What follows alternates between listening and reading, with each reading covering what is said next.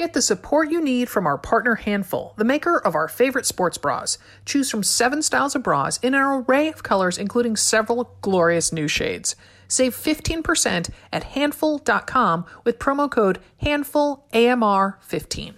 Vuori makes performance apparel designed to work out in but doesn't look or feel like it. It's so dang comfortable, you'll want to wear it 24/7. Get yourself some of the most comfortable and versatile clothing on the planet and save 20% on your first purchase at vuori.com/AMR. Thanks to Dipsea for its continued support of Another Mother Runner. Dipsea is an audio app full of short, sexy stories. If you're looking to light a spark or heat things up, there's a story waiting for you. Get an extended 30-day free trial when you go to dipseastories.com/AMR.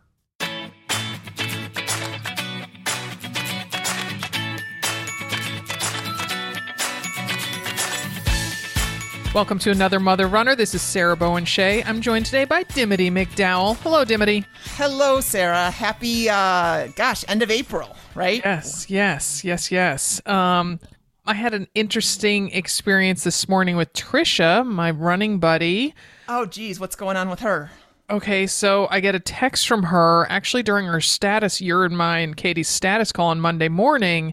It's an x-ray, and she says, "This is my foot." And there is a big break in the, I think it's the metatarsal. It's the bone that heads toward her pinky toe. Okay. And it's very noticeable. It's not a fracture. Like, it's almost all the way through broken. Okay. Wow. Yes. So after I got off our call, I called Trisha. She had been at the coast with a friend over the weekend, must have been staying at somebody's house that has bunk beds. So in the middle of the night when she got up to go to the bathroom and jumped off the top bunk. As one does in the middle of the night on an unfamiliar bed. I mean, Trisha, I love your sense of adventure. I'll say that. Oh my gosh. So she doesn't, I'm not sure how, I know she's there with her friend Maria. I don't know who else was there, but she doesn't wake anyone up. She doesn't do anything about it. She gets back into bed, and she did say that she felt really cold. And that's when she thought, maybe I'm in shock a little bit. Did it hurt a lot? I mean, she was able to go back to sleep, and so then, this is classic Trisha, and I love Trisha, and it's her. She is so gung-ho and always doing a million things. And so being out at the coast, she said that she woke up and thought, well, I guess I can't go hiking, so I'll drive home. It's like, you think you can't go hiking? And so it is her right foot. So I'm pretty surprised depending on where you are on the coast, I mean, it's at least a 75 or 90-minute drive back. Yeah. Yeah. I was going to say, so you drove home. I mean, is that why you were saying about driving on a right foot? Yes, because when I fractured my ankle in 4 places, I couldn't drive because it was my right foot, and you can't drive with the cast. And so also, if there was pain, I would think pressing on the accelerator, I don't know. She does have a Tesla, so maybe she just sat there and told it where to go. And maybe she just said, Elon, get me home. Yes, exactly. And tweet about it on the way. I was going to say, he was busy with the Twitter deal that day, so he might not have been paying attention, but... So anyway, so we were supposed to meet up at the pool the next morning. She informed me that she didn't think she'd be able to do that. So, wow. But anyway, so, love the enthusiasm and the sense of adventure. And so Trisha met me at the pool this morning, and her mom has come down. Her mom lives in Victoria on Vancouver Island, Canada. And she came down to help take care of Trisha, because Trisha's husband, at least when the accident happened, was out of town with his father. And so her mom drove her, and Trisha right now has a very hard boot on it. So not like the black one that collects all the dog hair that you have and that I have one of as well. It's one of those gray, hard plastic ones. Okay. So maybe you call that a walking cast. I don't know. Yeah, but she's not on crutches, is she? So I told her to get an iWalk, that thing that I had that looks like a very 21st century peg leg that attaches so that you don't need a crutch, and so that it's super stable, and it's so that you bend your affected leg, at a right angle, and then the iWalk becomes, once you strap it on, becomes your lower leg. Okay. So it's kind of like a prosthetic in a way. Yeah, But I was about to say, that kind of sounds like it. Well, and so did she swim this morning? so she didn't. So they have, the ADA approved, the chair that can get lowered into the water and, help people in and out who need help. And so she did that and, had a smile on her face, was very gung ho. And I said, this is your freedom, Trisha. Enjoy this. Wait, did she wear her boot? Like, what did she do? No, she took it off. No, she took it off and used a pull buoy. A pull buoy, okay. And I also did tell her, do not push off the side of the pool. I was just going to say, don't do flip turns or push out the side of the wall. Yeah. Ouch. So, but I mean, there she was, regular, freestyle, and then did some backstroke with the the pull buoy, and so she did not take a shower in the locker room there. She was going home to take the shower, but.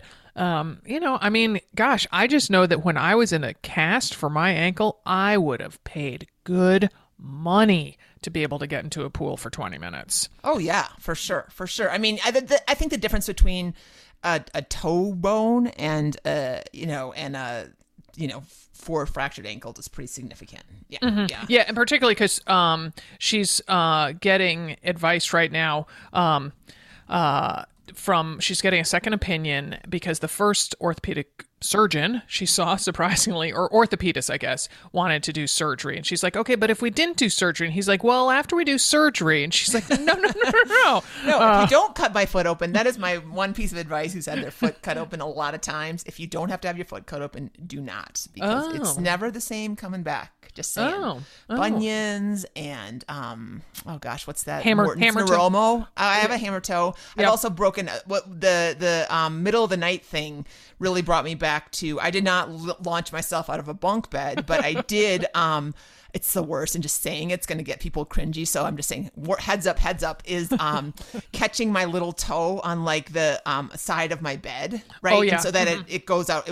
I broke it. I mean, I broke it badly, and it of course didn't get it reset, and so it was like out it wasn't 90 degrees, but it's just bad. It's all just bad. But I hope that she heals, and I'm glad she's in the pool, and that's really good. That's really But yes, the ability to sweat or move is so big when you're injured. Yeah, but so that I supposedly getting the blood flow there is good, but I also told her to take it easy because when my recovery, my getting back to running from this bulging disc is happening more slowly than I'd like. And so I'm like, when I'm back running, I want Trisha to be able to be back running with me. So, it has to heal properly. So I don't want her doing too much and it getting all wonky and, kind of being offset or whatever. Sure. Yeah. So, all right. So I would say she showed real bravery. Getting into the pool. So we are talking about confidence today, especially in sports. Our guest is Kristen Shefchunas. I probably just butchered that last name. My apologies. Kristen is a professional confidence coach who works with athletes ranging from Olympians, world champions, and NCAA All-Americans to high school athletes. As a former Division I head coach, Kristen watched too many women miss out on their potential because of their lack of confidence. This realization prompted her to leave her coaching career to become a one-on-one confidence coach. Kristen is the author of a book published last summer called 30 Days to Confident, a 30-day confidence challenge for female athletes. Dimity and I look forward to talking with Coach Kristen after these messages. Stay with us. Okay, so I'm still not running, insert sad face here, but I'm now getting my beloved Handful Y-Back bras sweaty playing pickleball and on a recent family hike in Central Oregon. Like all Handful bras, the Y-Back is made from smooth, quick-dry fabric that's an eco-friendly recycled polyester offering the perfect amount of stretch. The bra's wide band and straps provide excellent support, while the Y-Back design on my favorite style keeps those straps securely in place and comfortable. Oh, so comfortable. If you want high support but aren't keen on pullover styles, check out the Closer from Handful. It's a racerback bra with zip front closure. In addition to loving Handful products, I adore the tight team of women who run and own Handful. Their purpose is supporting women so they can grab life by the handful. And Handful products are backed by the Handful High Five, which are the G-rated F words the team swears by: fashion, function, feel, fun, and fight against breast cancer.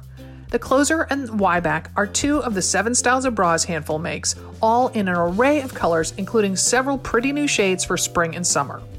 Follow my lead and fall in love with Handful bras. Save 15% at handful.com with promo code HandfulAMR15. Again, that's 15% off with code HandfulAMR15 at handful.com. Whether it's a sunrise run, a chilled glass of rosé, or listening to a sexy story, pleasure is all around us. With Dipsea, you can escape into a world where pleasure is your only priority and you choose what feels good in the moment. Dipsea, it's an app designed by women for women, and it serves up hundreds of short, sexy audio stories. These stories bring scenarios to life with immersive soundscapes and characters, no matter what turns you on or who you're into. New content is released every week, so in between repeatedly listening to your reliably favorite stories, you can always find something new to fuel your desire or light a spark. If the written word fuels your flame more, Dipsea now offers written stories. Choose from sexy reads like Quentin's Parisian Surprise and Issa Takes Control.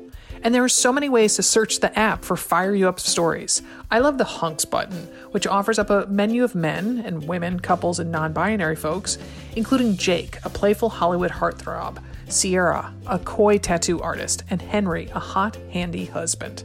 The choices are endless, as is the pleasure Dipsea can provide or kickstart. For listeners of the show, Dipsea is offering an extended 30-day free trial when you go to dipseastories.com/AMR. That's 30 days of full access for free when you go to DIPSEA stories.com/AMR. dipseastories.com/AMR. I was at the playground the other day and a woman came up to me and said, "I just have to know, what brand are those joggers?" My reply? Vuori. She said she had seen the ads. Are they worth it, she asked. Trust me, they are life-changing, I told her. Now, I love a good pair of comfy pants, but here's the thing. They have to fit well, feel right, and not make me look like I'm walking around in pajamas. So am I glad I found Vuori. Vuori performance joggers are incredibly comfortable, fit to size, and look great in everyday life. I didn't believe it until I bought a pair. And you know what happened next? I bought more pairs, and then I told all of my friends, who at first didn't believe me. How can joggers be life-changing? But they took a risk, bought a pair, and then wouldn't you know, they got back to me and said, "You're so right. These joggers are something else." Now, you might say they've become my obsession. I've got a whole drawer full of them. I may or may not have bought every single color, but I like wearing things that look good, feel even better, and make me happy. So consider Vuori an investment in your happiness. And investing in your happiness is money well spent. For our listeners, they are offering 20% off your first purchase. Get yourself some of the most comfortable and versatile clothing on the planet at vuori.com/AMR. That's VUORI.com/AMR. Not only will you receive 20% off of your first investment in happiness, but you will also enjoy free shipping on any U.S. orders over $75 and free returns. Go to vuori.com/AMR and discover the versatility of Vuori clothing. Kristen, thanks so much for joining us today. Hey, thanks for having me. We are so excited to have you. So correct your last name first of all. It's Chef Shunas. Chef Shunas, yes. Wow. And how often do people get that right on the first try? I give major props to Sarah for giving it a go. She was closer than most people, that's for sure. Okay, all right. And I'm curious, were you like Coach S or anything? Or like how did they shorten that? Because there's no way that people were saying that, were they, or did they? No. I always just go by my first name. Oh, okay. Awesome. Yeah. Awesome. Well, so give us your athletic background before we talk about your coaching background, Kristen. Yeah, so I come from the swimming world, swam growing up, and then swam at the University of Tennessee a bajillion years ago, back in the 90s. Uh-huh. Nice. And what were your races? Like, what were your stroke specialties? I was a sprinter, 50 and 100 free. Oh, wow. Okay. And did you do any other endurance sports like for cross training, or do you do them now, like running or cycling or anything like that? I wish I had. Back in the 90s, I don't think we were smart enough to understand that the more athletic you are on land, the better you are as a swimmer. So certainly I wish I did, but I was just a pool kind of girl. But I run now more for my mental health than anything. It's my happy place outside. And I know, had I done this back in the day when I was swimming, it would have helped immensely. Nice. All right. So give us a little bit about your coaching background, your athletic coaching background, please. Yeah. So I coached swimming for 16 years. I did, when I left Tennessee, I did 2 years at the club level in Pennsylvania, which is where I'm originally from. And then I started my college coaching career. I was an assistant for both the men and women at Michigan State. And then I spent 4 years at SMU in Dallas as an assistant for the women's team. And then in 2006, I became the head coach at the University of Miami. I was there for 7 years before I decided to leave coaching and start this business. But then I got pulled back into the swimming world in 2015, working with the head Olympic coach for the women in the 16 games. He had a group of Olympians and national team members that were getting ready for the 16 Olympic trials and Olympic games. So I worked with him for a year getting them ready, and then went back to starting this business where I work one-on-one with female athletes. And then I also speak about confidence. Nice. Okay, total diversion, but I have to ask because I've always wondered, does your back just kill you after standing on the pool deck for hours? Like I always like watching all the swim coaches. That is just kind of punishing to me. I think now at 47 it would. Yeah. But it was a little different. No, I mean, it was, I guess you just kind of get used to it. You get used to it. Yeah. I mean, it's one of those things. And also just watching the practices for like 2 or 3 hours. Does that, I mean, obviously you are so in tune to technique and effort of your athletes and that kind of thing. But gosh, I think it takes a very special person to be able to be a swim coach. Yeah, well, I think it's kind of takes a special person to be a swimmer too, because you're, going up and down a black line. So it probably fits well in our sport. Yeah, exactly. You got that same mentality just transferring out of the water. All right. So why and when did you transition from being a swim coach, more of the technique athlete side, to the confidence, more the mental side, the confidence coach? Yeah. So, well, I'll give you a little background. When I was at SMU, I was there from 2002 to 2006. We were one of the top programs in the country. I had like 7 Olympians on the team, all these NCAA champions. It was absolutely amazing. And I look back at that time and let me say, I loved my job. And it wasn't just because we were so good, because obviously being good is fun. But I just absolutely loved my job because I got to do what I was great at. The head coach and I, it was just me and him. And we were complete opposites when it came to coaching. He was the type of coach that thought swimming 24/7, right? And just thought technique and workouts and stuff like that, where I thought more about the women. I took care of the women. It was more of a working on their confidence, helping them with life outside of sport, because we all know life outside of sport affects sport. So when I look back at that time, he took care of the swimming and I took care of the women. And I was, like I said, I loved it and we had so much success. Well, then when I became a head coach, I thought, okay, now I need to take care of the swimming, right? Because that's what head coaches do. And hire somebody to take care of the women and their confidence and stuff like that. And I'm embarrassed to say it took me 4 years of failing to realize that wasn't working. So that summer, the summer before my 5th season at Miami, I stopped blaming everybody else for my failures. And I started looking at myself. I hired a coach. I, surrounded myself with some mentors. And I remember I had to build myself back up. 4 years of failing, right? And I remember one of the first things that they asked me was, what are you great at? And after 4 years of failing, you don't really remember, right? And so they said, well, what made you such a great assistant coach? And I said, well, that's easy. I took care of the women. And they're like, well, you need to start doing that. And I'm like, well, that's not what head coaches do. Head coaches take care of the swimming. And, and at that point, I was the only female head coach in the ACC for swimming. So I'm kind of already standing out like a sore thumb. And now they want me to stand out like a sore thumb, even more. So I was a little bit reluctant and they're like, hey, you can keep doing the same thing if you want, but it's not really working. So took their challenge and I hired an assistant who just thought swimming 24/7. Of course, I still had a hand in it, but I started taking care of the women and I started giving the women an hour a week where they could come into my office and just talk about anything and everything. Sometimes it would be 15 minutes of just a check-in, and some days it would be an hour of Kleenex and mental breakdowns and, and everything else. And I loved it. We started having huge success, but what I realized was, don't get me wrong, I love swimming, but it wasn't the swimming that I was so passionate about. It was the women. you know, Yeah. and so I remember one time, so my brother and his family, they were going to Disney World and they said, hey, do you want to come up, you know, drive up and meet us? And so the night before we went to the park, I drove up and my brother and I went and got a drink. And I was just telling him, you know, how excited I was about all this stuff and, you know, how I really wasn't happy being a swim coach anymore. But, you know, and he interrupted me and he's like, you do know you're in control of your life, right?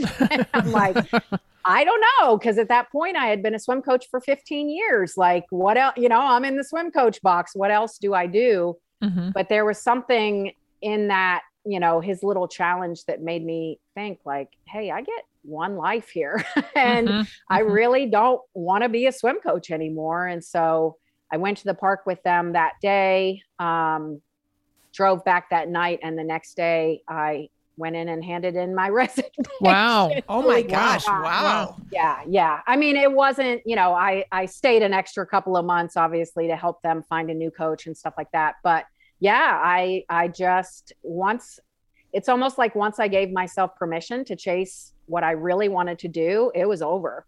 Love it. So awesome. Yeah. So, wow. Yeah. So Kristen, can you tell us exactly what a confidence coach is? Like from your perspective, how does it differ from being a life coach or a sports psychologist? Well, I'm a big believer that confidence always revolves around truth. So if we're faking it, pretending, anything like that, I don't believe confidence can live there. So really, as a confidence coach, I just create a safe space where you can come in and be 100% yourself. I think all the fears and doubts that everybody experiences. Here's what I've learned about fear. Everyone experiences it, but everyone also thinks they're the only one experiencing it. Yes. And when we think we're the only one, we start to wonder what's wrong with me. There's nothing wrong with you. And so, you know, I just want a free space where, you know, women can come in, and I do work with a few men as well, but women are my priority for sure. But, you know, a safe space where we can come in and speak truth.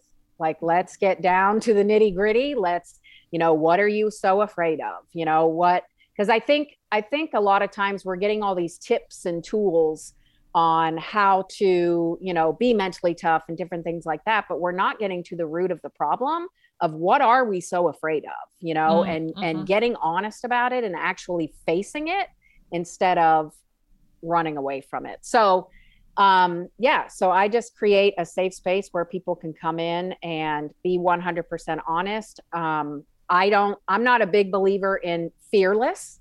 You know, I mean, I hate to be the bearer of bad news, but there's no guarantees in sports. I mean, there's just no guarantee.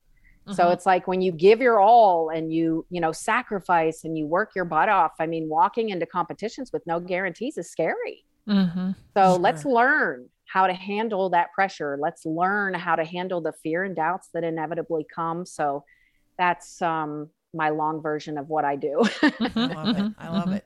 Well, and so let's just set the stage for a second. So we're not operating from, you know, your perspective that you had in the pool in Tennessee in the 90s. And I was a elite rower for a little bit and trained under a former East German coach who was basically like, you have problem in your head, you just pull harder on the oar. Like lady, that's what he said. I'll just call this lady, you know, and that I was like, okay, but geez, wow, I've got a lot of problems in my head and I don't know how much harder I can pull. Right.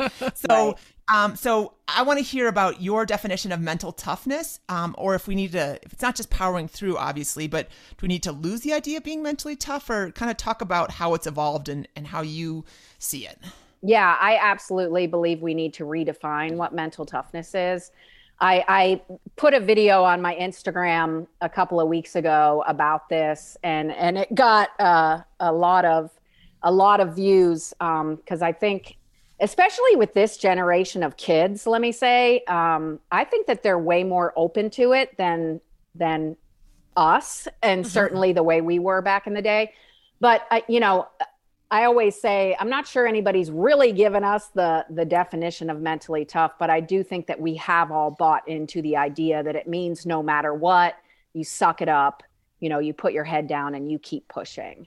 But I just think that there are major problems with that, because I always use the example of like, hey, I'm struggling with some fear and doubts and anxiety before I perform. Oh, just put your head down and keep pushing. Hey, I'm dealing with some depression and I've got some mental health stuff going on. Oh, suck it up, put your head down and keep pushing. I'm not sure I even believe in myself anymore. My confidence has been rocked lately. Oh, put your head down and keep pushing. And then, hey, I got a lot of stuff going on in my life outside of sport. Oh, suck it up, put your head down and keep pushing. But the problem is that just because you put your head down doesn't mean that all of those things aren't there. I mean, they don't go away just because you put your head down and ignore them. It's just, it baffles me when we really break it down and talk about it openly, that we've all bought into this. That we've all bought into the idea that we're just supposed to ignore it. We're supposed to run away from it. And that's what tough is. Like, that doesn't even make sense to me. I think tough is lifting our heads and going, yeah, these are the things holding me back. Maybe I should do something about it so they don't continue to hold me back. So I think mentally tough is being honest. Again, confidence revolves around truth. So let's be honest about what we're struggling with so we can actually do something. About it. And I'm not even going to get started. I mean, with, I don't know if you guys know, but like several college female athletes have taken their own lives in the last couple of months, like that is us just, hey, let's suck it up, put our heads down and just pretend we're good when we're not good. I just think we actually have to start getting tough and being real, and having the courage, to speak truth. Yeah. I love you saying tough is lifting our heads and acknowledging what holds us back. Yes. So, as you mentioned, you worked with elite swimmers, the Olympians in 2016, including 5-time Olympic gold medalist Missy Franklin. Love her. Yes. So, those types of athletes, they're on a big stage. Races are decided in hundreds of seconds. They have, NBC cameras trained on them. So, but can you talk about how confidence plays a role in, say, a middle-of-the-pack recreational half marathoner? Oh, I work with all levels, and let me say, the pressure and expectations that we put on ourselves, it doesn't matter if we're trying to win a gold medal or we're trying to get a PR, in a marathon. It doesn't matter. I believe pressure changes everything. And I believe, and again, to think that, when you put in work, right? And let me say this, I believe that anybody who's putting in work believes they can probably get better, and do good things, because why would you put in the work if you didn't believe you could get better? And again, walking into these moments where there are no guarantees, I mean, it is really scary. And there can be a lot of anxiety going on, because, what I've learned, as well as no one, including Olympians, are walking into competitions going, what if this is the greatest day of my life? What if I get my PR and everything goes perfectly? We're thinking about everything that can go wrong. And when we do that, we really start to panic and things can go downhill really quickly. So I'm just a big believer that, we have to learn how to handle those moments. Even, I worked with, I have 4 clients who brought home medals this summer, from Tokyo swimmers. And, let me tell you, I've learned that you can be terrified and confident at the same time. Wow. That's awesome. Yeah. Nice. Well, so, and I realize this is a multi-day long relationship with you, with your athletes, but I'm curious, where do the steps to building confidence begin? Like, is it an everyday practice, something you do prior to heading out into a workout? Like, can you talk a little bit about just the building blocks? Yeah, I think, the foundation of it all is getting honest. Okay, what is really going through your mind when you are feeling the pressure and you are, feeling the anxiety? I always share with my clients, because I have a list of because I always ask this question, what are you thinking when you are feeling that pressure to perform? And the people that get honest with me, 99% of what I hear and get back is really scary stuff. The Olympians that I work with, you know, they're thinking, what if all my hard work doesn't pay off? What if I disappoint everybody? What if I embarrass myself? What if I'm out of my league? You know, what if I'm not prepared enough? What if I'm not, I hear, what if I'm not good enough from women with gold medals hanging around their necks? And I'm like, good enough for what? You're an Olympic gold medalist.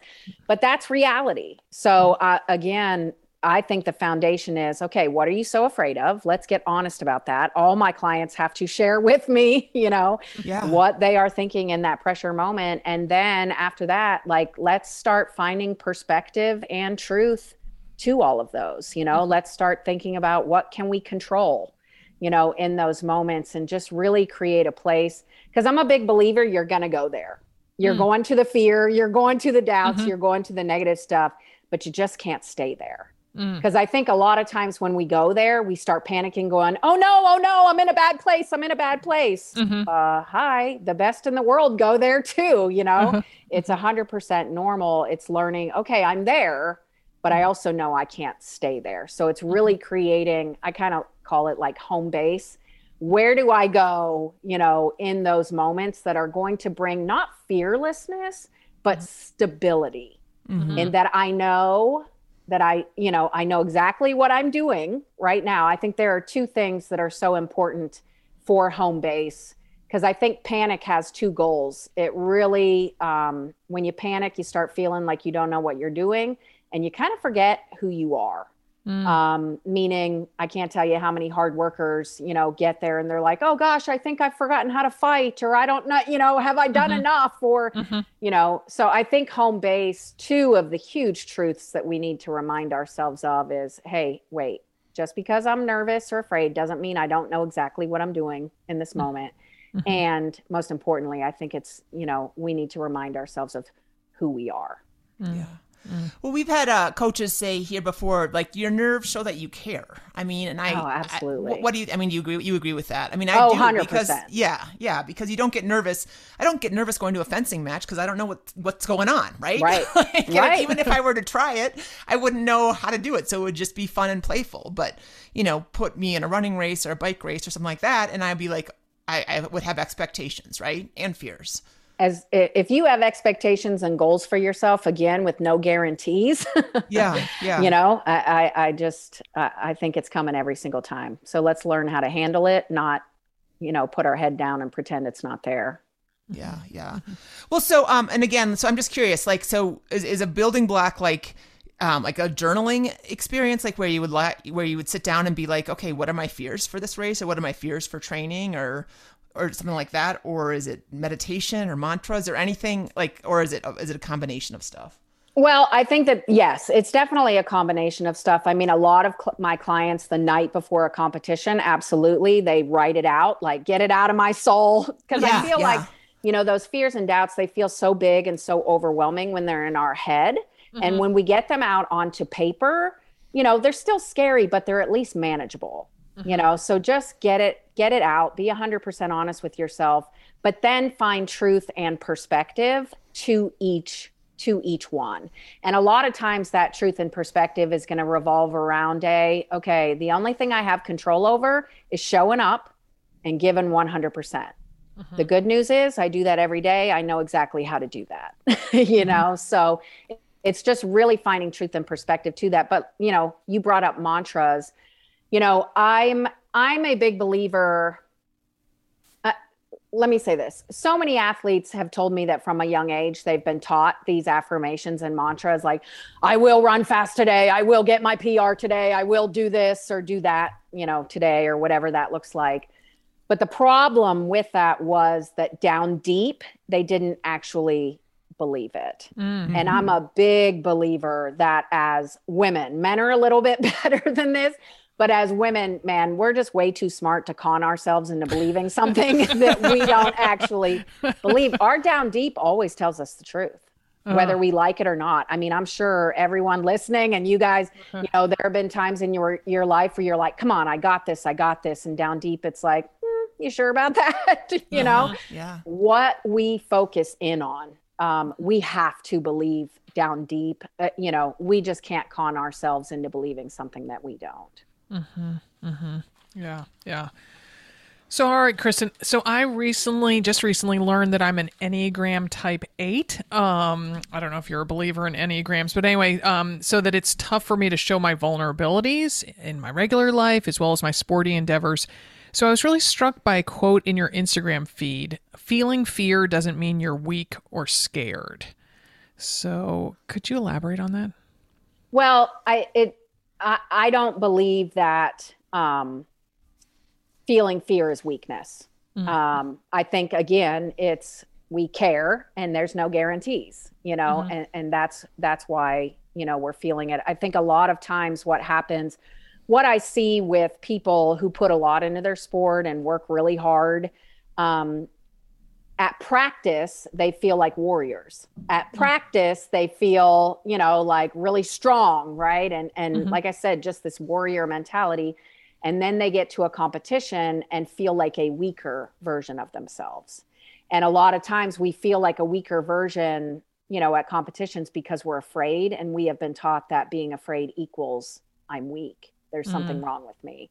And I think just a huge truth that we need to remember is it's not, fear is not a weakness. It truly does mean that you care. It means that you believe that you can do something great, but there's no guarantees. So again, scary situation. So yeah, if we could start relearning, that fear does not equal weakness. I mean, because when you really speak truth to that, I'm guessing there's probably not a whole lot weak about you. Yeah, just listening to you talk about that, I'm thinking of all the lessons that I tried to teach my kids over the years. And when I remember driving them in carpool and they'd say, "Oh, I'm so anxious. I'm so nervous." I'm like, "No, you're excited." Just trying to reframe it. Yeah. Well, and this is another one that we, lifted off your Instagram account, Kristen, which I liked and I think is important because I think, the thing about it is athletes obviously self-select, right? So you're already like self-selecting into this group of people that are going to be doing really hard things, right? You're going to challenge yourself on levels that, maybe your neighbor wouldn't or your coworker or whatever. And so so you already have this level of confidence in yourself to like you said, just even start to try the thing and to believe that you can get better at it. But you said like confidence is like the sun. It's always there, even when you can't see it. Yes. And I think I love that image because I'm almost like see yourself standing in like the starting corral of a 10K and it's a cloudy overcast day, but you're like, dude, I've got this like warmth radiating from within me, Yeah. I think that we are, certainly as women, way more confident than we think we are. I think all of us have, you said the rowing story about your coach, like you need to work on your confidence or something like that. Yeah. It seems to, here's what I've noticed working with, men and women is that a lot of times, like if a man doesn't have a good performance, their coach comes to them and they're like, okay, well, you need to work this, and this to, you messed up your turn or your stroke wasn't this, whatever it may be. And with women, a lot of times it is you need to work on your confidence, but then nobody tells you what you're supposed to do. It's like, well, how do I work on my confidence? So I think that especially, if you played sports growing up, I mean, we, I don't know many women that didn't get that. And I think that we have just grown up believing that we have this confidence problem. And I don't think we have as big a problem as we think we do. I think a lot of times, again, when you are feeling the pressure and you're forgetting who you are in the moment, I think it's very easy to feel like, oh, I have no confidence. And I always like using that example of the sun because, you can't see the sun because there's clouds in front of it. I kind of envision fear as the clouds of our confidence. It doesn't mean that it's not there. It's just that, the fear is kind of covering it up. But I think that truth to remind yourself of is so important in the moment, like, wait, there is confidence here. I may not feel very confident right now, but there is confidence there for sure. Nice. Well, and you talked about it a little bit. I know I've heard the rumor is that people like to hire women athletes, right? because they do have that confidence, right? Like if you have a, high school sport, a college sport, a recreational sport on your resume, it kind of shows that you can organize your time. It can shows that you can go for a goal. It shows that you have, you can be structured and play on a team and that kind of thing. So, when you are building your confidence at the next level with you, does that translate even further? Like giving a presentation at work or lobbying your local school board, or, how does it amplify into the rest of your life? Yeah. So I also do some work with women in business. I actually, on Monday, I was at Deloitte speaking to a team, because it's exactly the same thing. I mean, it's feeling the pressure to perform and having those fears and doubts. And it's like you meet these women that are so successful in business, and they're just so brilliant and just, it's, and they have the exact same, fears and doubts that I do, so it's absolutely, I don't know why our brain wants to go to these fears and doubts and worst case scenarios every single time, but I haven't met anybody yet that, or excuse me, if somebody's being honest with me, I haven't met anybody yet that doesn't struggle with that. It's exactly the same thing of, okay, let's find perspective and truth to these fears that inevitably come. Yeah. So let's do some real world scenarios for people who are listening.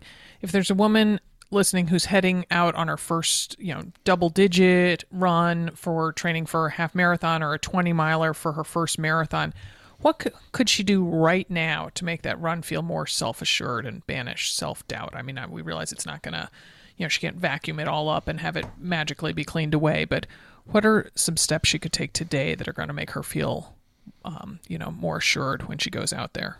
Yeah, I think it's important to remember that confidence takes work, and the more prepared you are, the better you're going to be able to handle it. So, before it starts, like get down, write out what's going through your mind, truly get it out onto a piece of paper, because the crazy thing is that these doubts that we have about ourselves or these fears, there are some that when you write them down, you're like, duh, this doesn't even make sense. Some of them don't even make sense. It's like, wait, I can't finish. Like, of course I can finish. I do it in practice all the time. Right. So, getting it out, finding, truth and perspective, because again,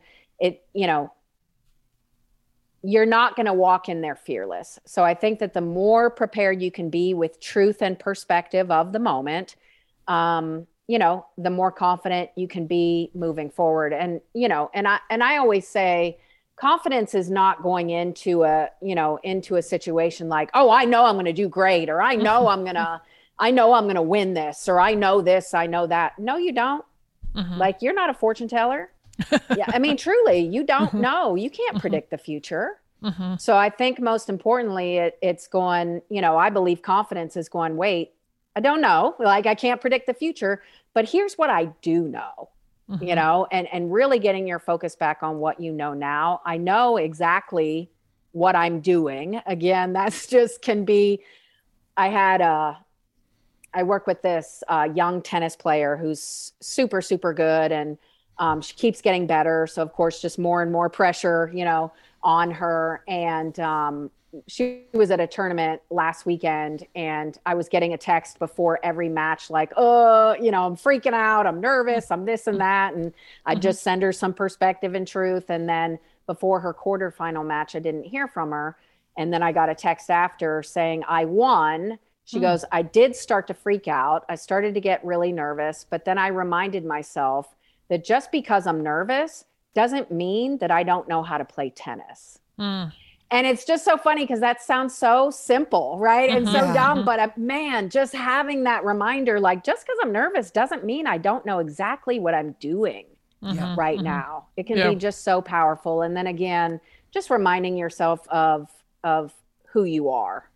Because I know if you're taking these risks, if you're, putting the work in, and, you're a pretty strong, pretty, I know this is a PG, so I'm not going to say, but you're pretty, bad chick. There's no we doubt can use about the it. term. We can use the term badass. That's one. Okay, approved, okay. That is one approved curse word that we use. Yes, we Yes, have it. that is- I'm that's wearing one our of my badass favorites. mother runner T-shirt today. So Okay. yeah, Okay. yeah, Yeah. there we go. Yeah. So yes, you know down deep that you're a bit of a badass, and just reminding yourself of that in the moment, I think, can be so huge. Well, and so what about, and here's just one more, like kind of real life scenario, more or less. But so someone who's not on an upward trajectory, who isn't improving necessarily, or, getting better at their running or game, but maybe they're coming back from an injury, or Yes. they haven't had a great training cycle, and, but she's still going to go run, say a 10K this weekend. She's trying not to compare her upcoming race time to her previous race times, but that's really hard to do in a Of sport. course. Yeah. So, again, if she was standing in front of you right now at a race expo, what would you tell her to do to kind of help her out to maybe, find that sun behind her clouds? Yeah. So let me say this. You brought up Missy Franklin earlier. I always like to use her as an example because, at the 2012 Olympics, she was the princess of the Olympics, right? I mean, she was winning, gold medals, breaking all these world records.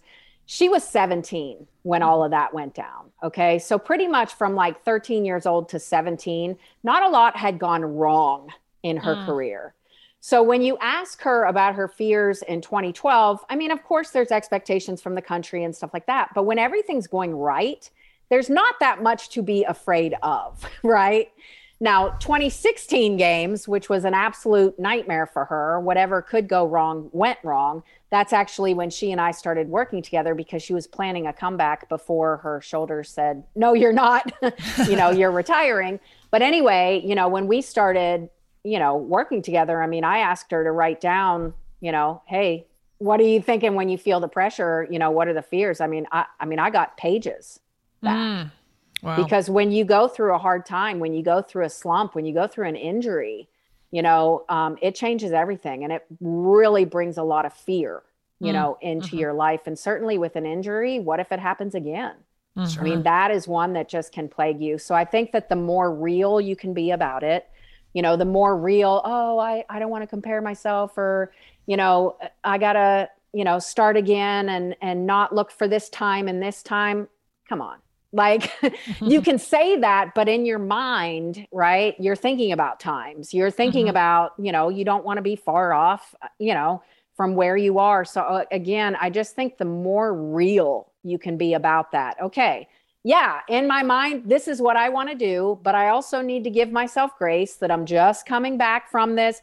So it's, it's being real with yourself, but then also finding perspective to it. I just, again, I'm just not a big, like, fake it, like, don't fake it, be real with yourself. So is it a little bit, and tell me if this is too, but so you could almost, like, this is going to suck. It's going to be hard, and I'm going to be, a minute slower than I want to be, but at least I'm on my first step back or something like that. Is that, Absolutely. Is that a realistic perspective, would you say? Yeah. And so that takes me into, being positive, right? I feel like in the athletic world, we have just destroyed this whole idea of being positive because we almost look at it like a light switch, and we can go from, oh, this sucks, to, okay, yay, I'm so happy. Let's see what happened. We don't work like that. I think being positive is always being real first. This sucks. This is not what I wanted, right? This is not ideal. But then turning the corner into but it is my reality. So how do I be my best and give my best moving forward? So again, like, let's be real first, and then, get into the positive, because this toxic positivity helps no one. Yeah. Put some sprinkles on it after you figure out what's going on underneath, right? Exactly. Awesome. Well, Kristen, we are so pleased that we found you. Yay for the internet. And your SEO that made you pop up as confidence coach. So thank you for that. It's been great speaking with you. And Dim and I both know that your words are going to resonate really strongly with our audience. So thank you. Oh, you're welcome. Thanks for having me. Dim, good find on getting Kristen. Well done. That was not me. That was Katie. Oh, Right. Oh, right. Yes, Katie. I gotta give credit where it's due. Put the sprinkles where they belong. Gosh, yeah, I'm gonna need to re-listen to this episode when I finally get back to running again, I think. So yeah, I love that perspective. I mean, I think it is. I mean, it's definitely the trend right now is to keep it real, keep it, and to dig deep, right? Dig deep into places that you might not necessarily want to go, but the benefit is going to be so important and so priceless that it's worth it, right? It's worth the uncomfortability or some word like that. I'm like, where am I? Discomfort. The discomfort or the uncomfort. The uncomfort. Well, if you're looking for comfort and friendship and laughs and lots of good times, check out the fact that we have 3 retreats. 3 in 23. That is our phrase. 3 in 23. 3 in 23. We just opened registration for our 2023 retreats. It's the first time we're doing 3 in 1 year. It's the first time we're doing 1 in the summer. So we are returning to 2 destinations that have been very, very popular for us. Eau Claire, Wisconsin. That's going to be in the spring. And then Hilton Head, South Carolina. We're moving that to early November. And then Central Oregon, a charming town called Redmond. Yes, it is. Oh my gosh. I just fell in love with the hotel and the town from the moment I stepped into it and was like, this is it. And I, as Kristen was saying, there's something about, that deep down feeling. That deep down feeling told me that we were going to retreat at SCP in Redmond. So, yes, so we launched them all on April 30th. And the reason we did that is we wanted them to be in time for Mother's Day gift giving. So, you know who to ask for it. The person with, who wants to really pamper you and show you that they believe in you and want you to take time for yourself and to find loads of new best running friends. So for all the details and to register, head to anothermotherrunner.com/retreats. Again, that's anothermotherrunner.com/retreats. Our podcast today was produced in Portland, Oregon by Alex Ward from Sounds Like Pictures. Many happy miles. Yes. I don't even know what to say. I'm feeling like I'm swimming right now. But I will say your pictures of Redmond looked amazing. This is not funny or quippy, but I'm very excited to see it in person.